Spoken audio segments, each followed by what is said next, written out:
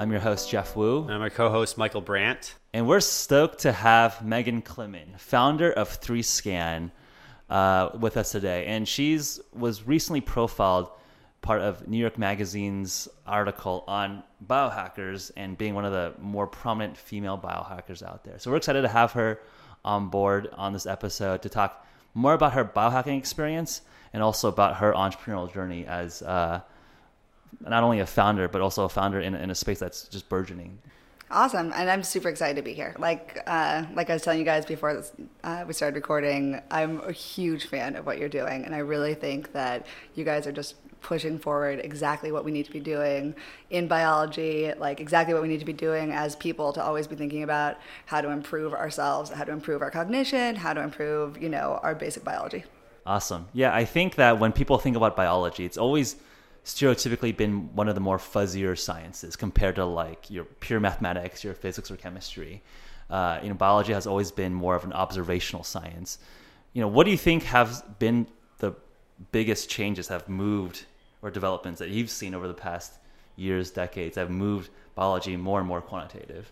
Yeah, I think that just that acceptance that biology should be something that is quantitative, especially when you're talking about moving things into the clinical world and clinical diagnostics. Like there's just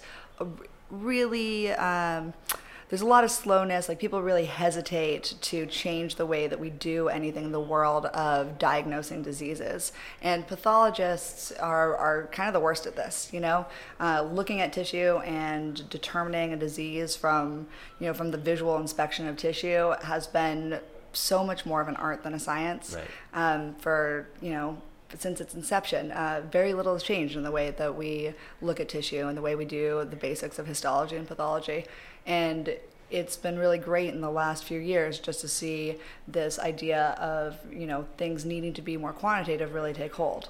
Like as we've been able to see advances in computing, it's made it feasible to look at visual data from tissue and have computers be involved in diagnoses. Do you think that this old sense of biology is going to go away and that biology is just going to become computational biology? Yeah, absolutely.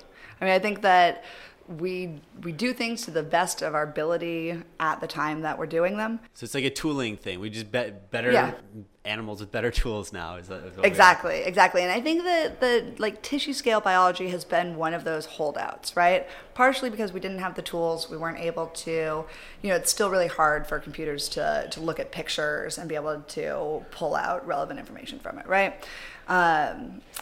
But part of it is when you don't conceptualize that as being a problem, you don't work on fixing it. Yeah. I think that's a funny analogy where the car used to be called an automatic horse carriage. And now it's just the automobile, right? And I think the same thing will happen with biology. Now, I think that dovetails very nicely with talking about computational, vision applied to biology, to talk about 3Scan. You guys just recently closed a big series of funding. I think our listeners would love to hear more about 3Scan, the technology you guys are building, and a little bit about your founding story there. Yeah, absolutely. So 3Scan is a microscopy company. We run imaging as a service. So people send us tissue, we image the tissue, and then we perform some degree of analysis on the data stack that we have from it. What makes 3Scan really different is that we automate the process that is traditionally really manual. So if you want to look at a piece of tissue, and it doesn't matter if you're a researcher doing this for basic drug discovery or a doctor pulling out a biopsy to make a diagnosis, the way that you look at this tissue is pretty much the same and has remained unchanged in the last 150 years. You take that piece of tissue. It's really squishy. You can't cut a thin section from it. So you put it into a hard substrate. Usually that's a paraffin wax if you're doing light microscopy. If you're doing electron microscopy, it's going to be a hard resin. You then cut a very thin section. Usually that section is 1 cell thick, about 5 microns. You use that thin section, you cut it off on a thing called What's the technique to cut such a So you use a thing called a microtome, which is kind of like a deli slicer. So it's like That's a deli one slicer cell if you're thick. doing, Right. like nano bacon, right? Like, so you use this microtome, you cut off a thin section as a human doing it. You then float that section on a water bath. You pick it up on a slide. Then you take all the steps that you did to put that tissue into the wax. You take all the wax back out. And so you put a solvent on it, you put you put alcohol on it, you put water on it, and then you stain it, and then you look at it. So in the clinic, are we, putting the deli slicer onto your arm and taking a slice of bacon off of my skin? So the deli slicer is the traditional method. So after that doctor comes in and takes the biopsy out of you, once it has walked away, then it's gotten deli sliced. Okay. The problem with doing that all by hand is that's incredibly manual and incredibly slow. This is why we take a sampling, right? This is why it only makes sense when we're looking at a piece of tissue to take 3, maybe even 20 sections, but use that as a representative sample and hope that we're going to see whatever characteristics we need to see in there. So let's say, you've got a weird looking mole on your arm. We pull that mole out. I'm going to go into my lab. That process is going to go through, like a histotech's going to take, your sample, take it through, put it into a block of paraffin, take that thin section. They'll take a handful, probably 5 representative sections. They'll stain them, and then the pathologist will look at it and tell you, hey, is your mole healthy, or do you have cancer? Now, taking 5 sections from a thin biopsy that was from your larger mole, that's a sample of a sample of a sample, and we hope that we saw the cell that is going to give you the right diagnosis. But the chance that cell, that abnormal cell that's going to give you the right diagnosis, is still sitting in that block of tissue just because it's too manual. Right. That's a reasonably high chance. So that's one reason that this manual process is suboptimal. Another big reason is that we lose the basic understanding that biology takes place in 3 dimensions. The way that we conceptualize, like even our basic researchers, when you're looking at pieces of tissue, we are taking these 2-dimensional samplings and we are extrapolating out what we think the rest of it looks like. And we have very little understanding of the, how these things relate to each other in 3D space. Right. It's like, I guess an analogy would be, imagine if we had to debug how an airplane worked by taking, a 1-inch cross section from it. Exactly. Right? I think that's like a more physical analogy that hopefully our listeners can, picture in their head. So you're almost like automating all the slices, so your system will just do a bunch of different slices a lot quicker and a lot cheaper because it's not manual. Yeah, and lets you build like a tomography, a 3D sort of graph of what all the cross sections look like. Yeah, so we built a robot that takes the place of a lot of that human work. And so what we do is we take a diamond knife, which is the same kind of knife you would use on a microtome if you're doing electron microscopy. And we shine light through the back of the knife, so the knife becomes part of the optical train of the microscope. So as we're taking a section across this paraffin block, the tissue is sliding up onto that knife. Light is transmitting through the knife, through the tissue, into optics that are focused right on the bevel of the knife, with a line scan camera in the back. So as soon as we've taken this section, we've also taken a scanned image of it. This lets us automatically cut through 10,000 sections where, a standard histologist would take this representative 5 to 20 sections. Right. This gives you much more data, much better understanding of, looking for these kind of cells in a haystack. But it also lets you take that stack of images, and because they're perfectly lined up, because we did this by a robot that's on an automated stage, we can turn that stack of like a 3D model into a 3D model. Are you still doing the biopsy to get the source cells for that? Yeah, you have to pull it out of the body first, and then it's in the mold, I'm I'm just curious from a timing perspective. Does it take, I guess, like for a manual person, 15, 20 slices is like a couple hours of work? 15, 20 slices is for someone who's highly skilled, like half an hour. For someone who's sort of a newer and less good at it, about an hour. And then the 3 scan technology, that's 10,000 slices. Yeah, so our 10,000 slices is going to take more like 8 hours. So it's a longer process. And a lot of what we're doing right now is focusing on preclinical drug discovery. So we're using these highly accurate 3D models. So a really good way to think about our models is to think about an X-ray and a CT. So an X-ray, CT is a stack of X-rays, but lets you see the 3D structure underneath. The 3scan is really similar. You're having a stack of 2D images that let you see the 3-dimensional structure underneath.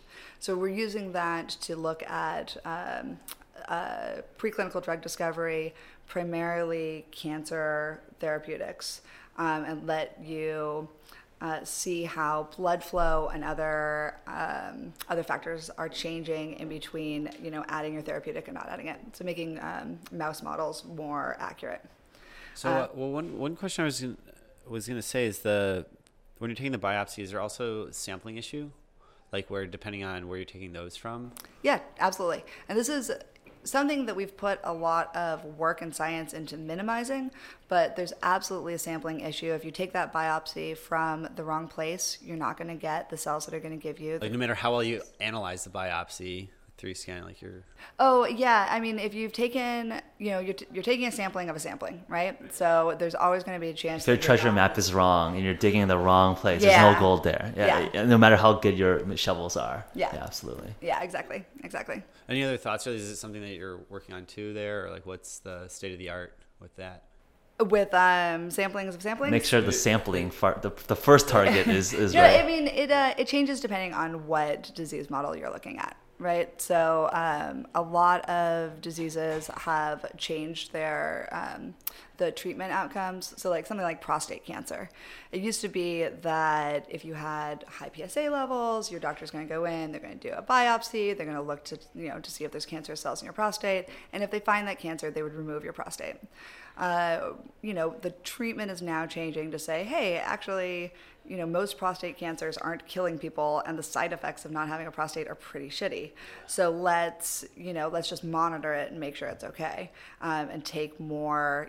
We'll just take a biopsy, or we'll take like 12 needle cores, right. Every 6 months, right? So that, it changes depending on the disease and what you're looking for. Yeah. And this and your technology is in practice, right? I recently read that it's deployed at a few different research universities. This is not vaporware. This is in practice. This is real. And you guys, if you're in the mission, you should come by the lab. Okay. I'll give you a tour. Cool. Yeah, it's pretty neat stuff, especially when you see it. But yeah, our technology is totally in practice. Like I said, what we're doing with it right now is we're really focused on preclinical drug discovery. Being able to make these highly accurate models of, a tumor in a mouse, looking at different cancer therapeutics. We work a lot with looking at models of blood flow. So using quantitative comparisons of the vasculature of, a mouse tumor, before and after therapeutic or different treatment methods. So we're really focused as a business on getting our tech into the drug discovery market, right, while we're building out the pathology platform. Pathology is something that is hard to break into, both because pathologists are not super into automation and are not super into change. And you're taking their jobs essentially, right? It's like, yeah, I mean, you're making their job more accurate, but yeah, yeah. At the end of the day, you're taking their job. Though something like radiology uses computer-aided diagnostics all the time, right, whereas pathology doesn't. But the other thing is, anytime you're dealing with humans and diagnosing humans, you're dealing with the FDA. And you need to make sure that your technology is really robust. And so we're using preclinical drug discovery as the way to get our technology out there, and really, doing it right, utilize it. Yeah. While we're building out the platform for pathology. Yeah, no, I think it's really interesting. I think that the story arc of a software company or app company is really well understood. But for 3scan, this is a mission that's been going on for 5-6 years now. Yeah. How did you get started? I think it's there's a lot of blogs around. Hey, I started computer programming when I was 18 and I built my first app. Yeah. How does one get into building out medical technology? Yeah, I mean, it's what's your personal journey here? It's definitely a different world, like people in the hardware community like to say hardware is hard. Right. It has, longer lead times, much more capital intensive, and the same is true for biology. So having that overlap between hardware and biology is maybe not the easiest path that one could choose. My co-founder, we have a founding team of 4 of us, and so my original co-founder, Todd Huffman, worked on the core of what has become our technology while he was in grad school. And at the time, it was being used for a really narrow neuroscience application to do neuronal tracing and connectomics. So thinking about the brain like a circuit. One of the problems with connectomics is you can't see where the neurons are going using traditional imaging methods. If you're using something like CT, you're not able to see something as fine as a single neuron. But if you're taking sections by hand, you're not able to trace where that neuron goes in 3-dimensional space. And so he and I, were friends when he was in grad school, and we both thought this technology was pretty neat. But the computational overload was too much. Like, one of our cubic centimeter data sets in black and white is 2 terabytes. And so in 2008, that's a non-starter, right?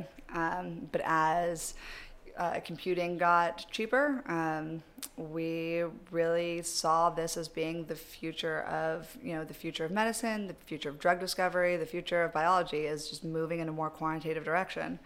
And so, he and I moved to San Francisco. We pulled in a mechanical engineer, Cody Daniel, and a data scientist, Matthew Goodman, and the 4 of us lived together and started seeing if we could, build some prototypes and get some traction. So it's still very much a startup story where it's just like get, the original key brains in place and just grind it out, like build like the, first prototypes, very much like, a Facebook story of like kids coding in a garage or something. Totally. Still very much your standard startup story, except with these longer lead times and, things like bizarre miscommunications. Like when I thought I was being FedExed a bladder and then 2 cadavers show up on my door. Wow. FedEx can carry cadavers? No, a medical examiner came in with them in a gurney. And I was like, I thought you said bladder. He was like, no, cadaver. Didn't know how much tissue you'd want. I'm like, put them over there, I guess. Wow. Yeah.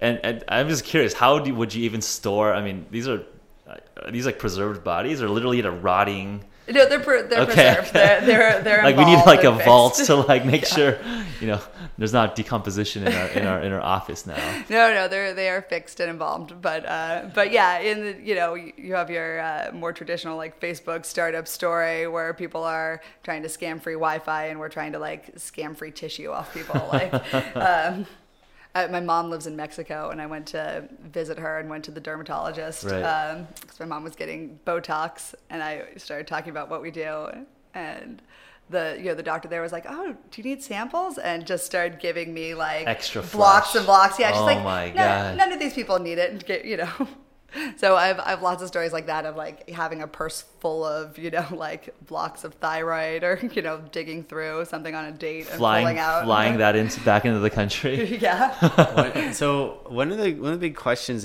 with biohacking enhancement and therapeutics is just longevity effects, like things that affect over a long time scale, because that's just hard to do, right? There's twin studies, like when you're trying to really look at how something affects someone in the long term, that's just it's a hard problem because time has to pass. Yeah.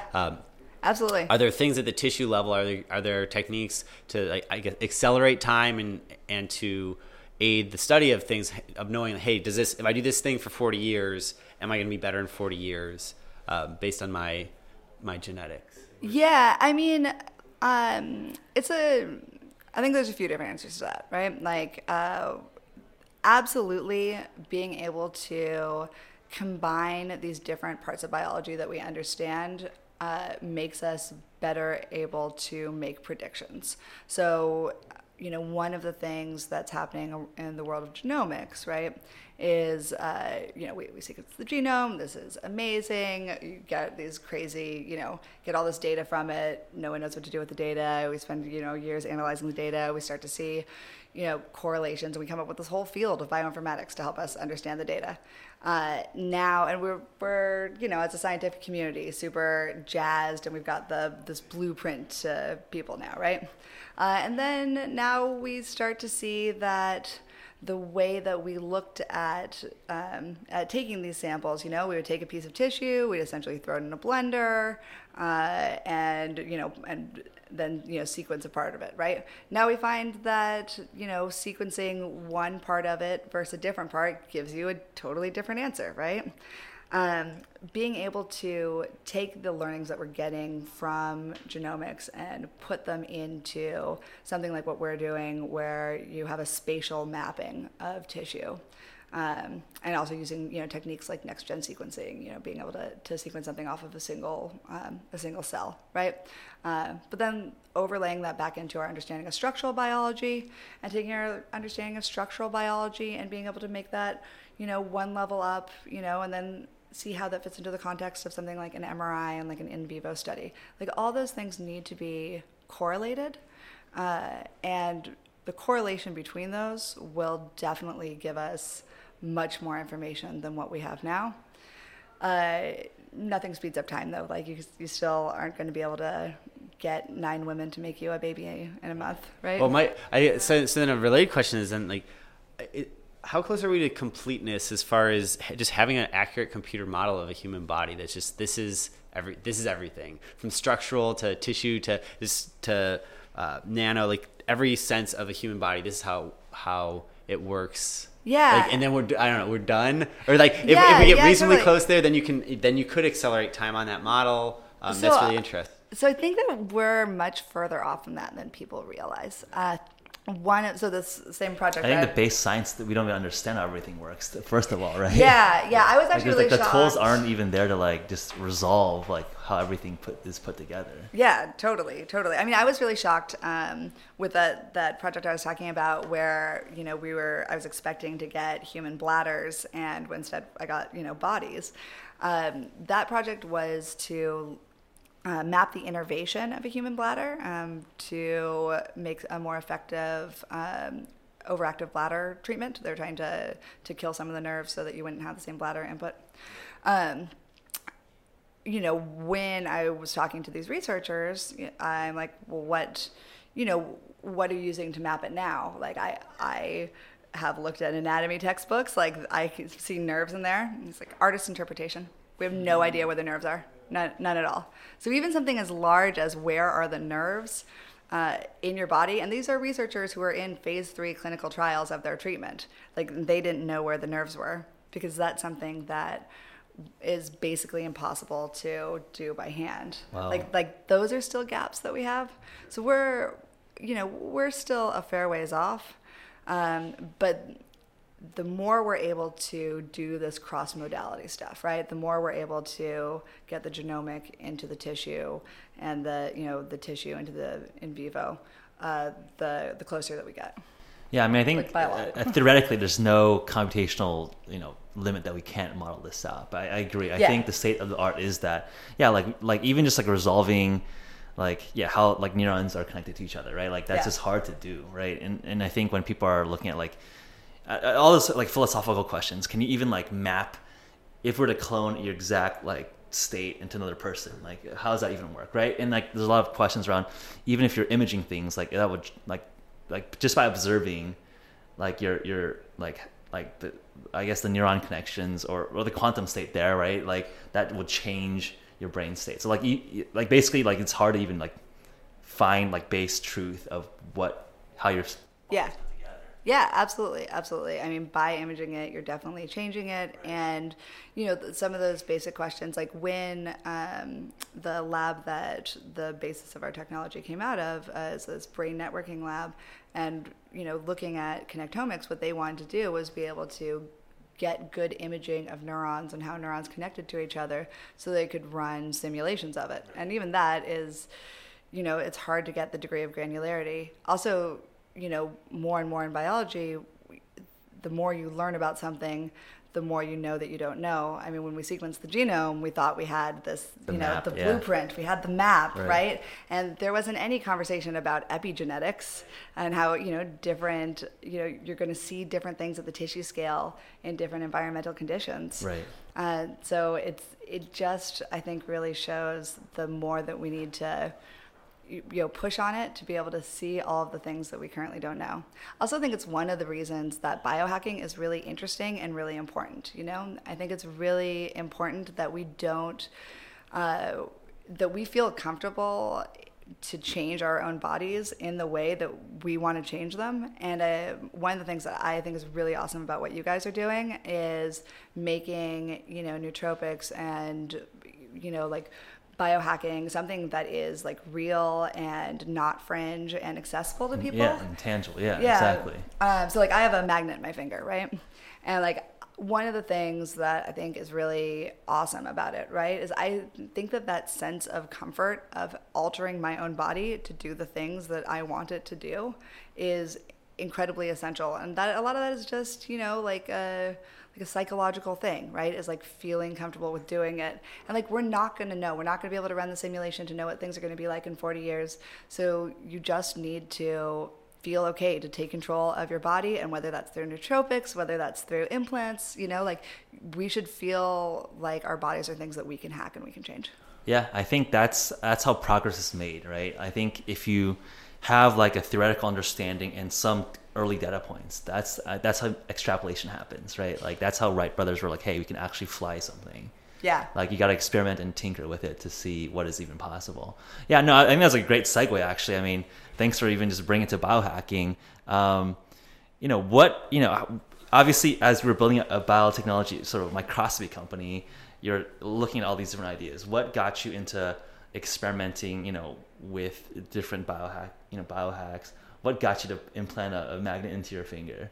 Yeah, I mean, I do just think, that I think that there's so much that is biohacking that people have normalized and just don't even consider it anymore. Like we use biohacking just to refer to the things that we see as being fringe. But like I was putting on makeup this morning, and that's biohacking, right? Like I'm actively changing the way your that appearance, that people are seeing me, to trigger some evolutionary signals to you that I am younger or have different facial bone structure or whatever, right?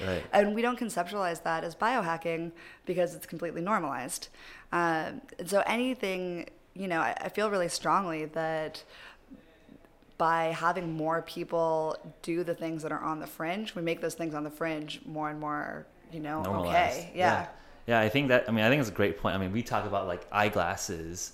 I mean, that's like one of the another original biohacks, right? Like it's not natural. It's not a God-given thing to have like, things on our face make us see better. Yeah. But now if you're not wearing glasses and you have, nearsightedness, you're like a broken. It's not a zero-sum game to make progress. I think progress is inevitable if you just look at what makes us different from other animals. It's by being able to pass along technology, by passing along advancements and how we can manipulate our environments and ourselves. Yeah, absolutely. And of course it's complicit. Like living in a house is complicit, we are not able to be out in the elements, and those, and if we try to, like if I move to Alaska and don't build myself a structure, like of course I'm going to die. Yeah. That, any form of modification like makes everybody have to do it. That's what being evolutionarily fit is. Yeah. I think it's funny because like where's the line? If it, like some seem like, oh, that's okay stuff to like be doing to our environment or ourselves. And this other stuff is like unnatural or fringe.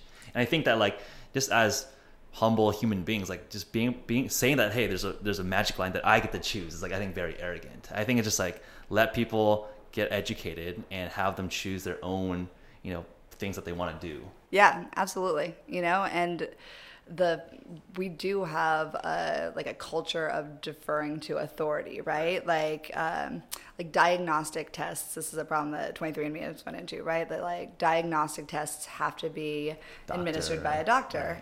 There's a great article that I'll send you guys about home pregnancy tests, talking about how we should never. It's an article from like whenever home pregnancy tests came out, I think like the 20s or 30s, saying, warning us against this horrible world where women could find out that they're pregnant and not understand the concept of it, and they would go off and kill themselves, and they would go off and like do these horrible things. Right. This idea that we need to protect the weak and delicate members of our society from their themselves is really fundamentally wrong. Yeah, I think it's patronizing, right? Like if you're not educating them, you're keeping them continuously boxed in some cage, right? Like I think the better solution is to increase education. Be like, hey, this is the actual facts. I think it's like, right? I think that's like as entrepreneurs, as people that are adventurous, I think we've all seen that. Hey, you can learn a lot by.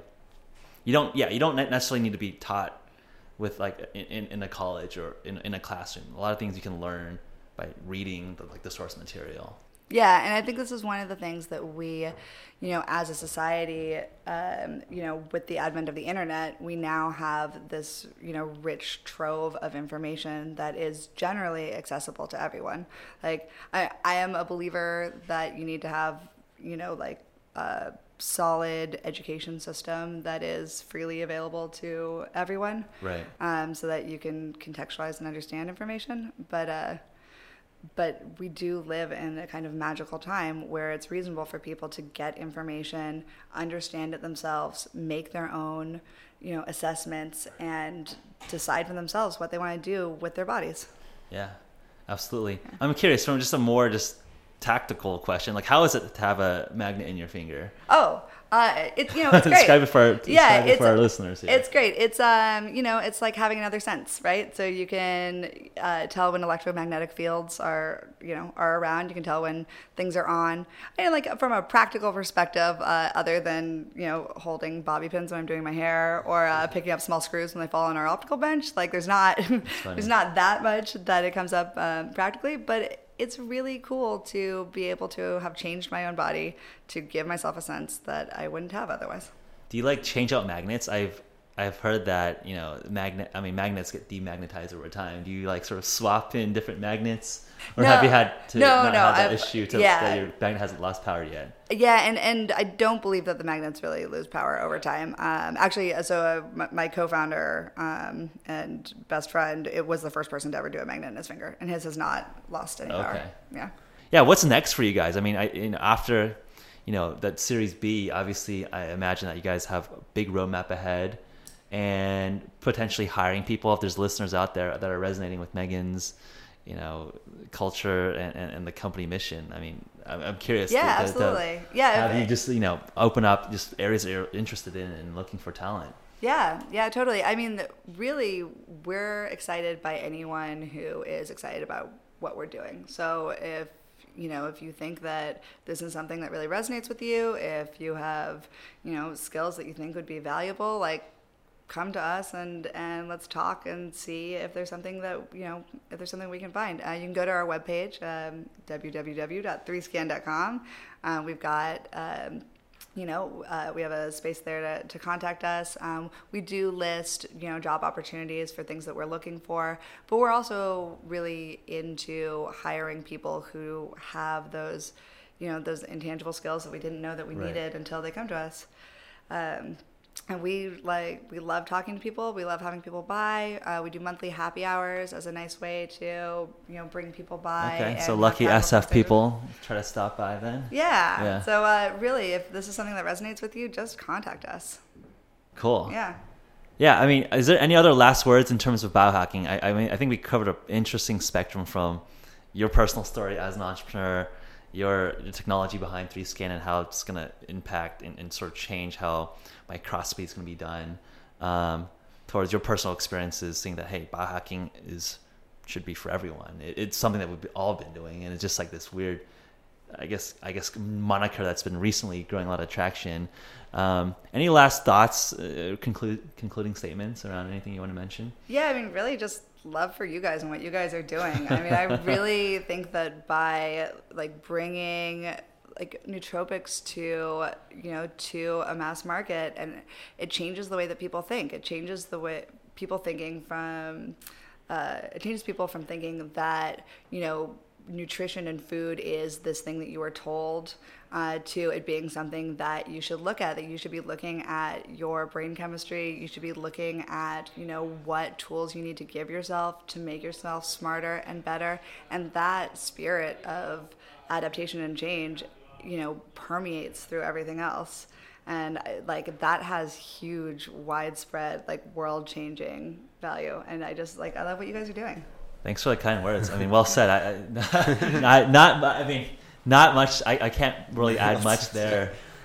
That's everything. I mean, thank you. Thanks for your time. Totally. I just want to say to everyone out there that check us out on SoundCloud and iTunes, Google Play, and YouTube. There we go. For the video of you can see Megan and her blue hair. We'll have all the links that a couple of the resources that Megan mentioned as well. Catch you guys next week. Cheers.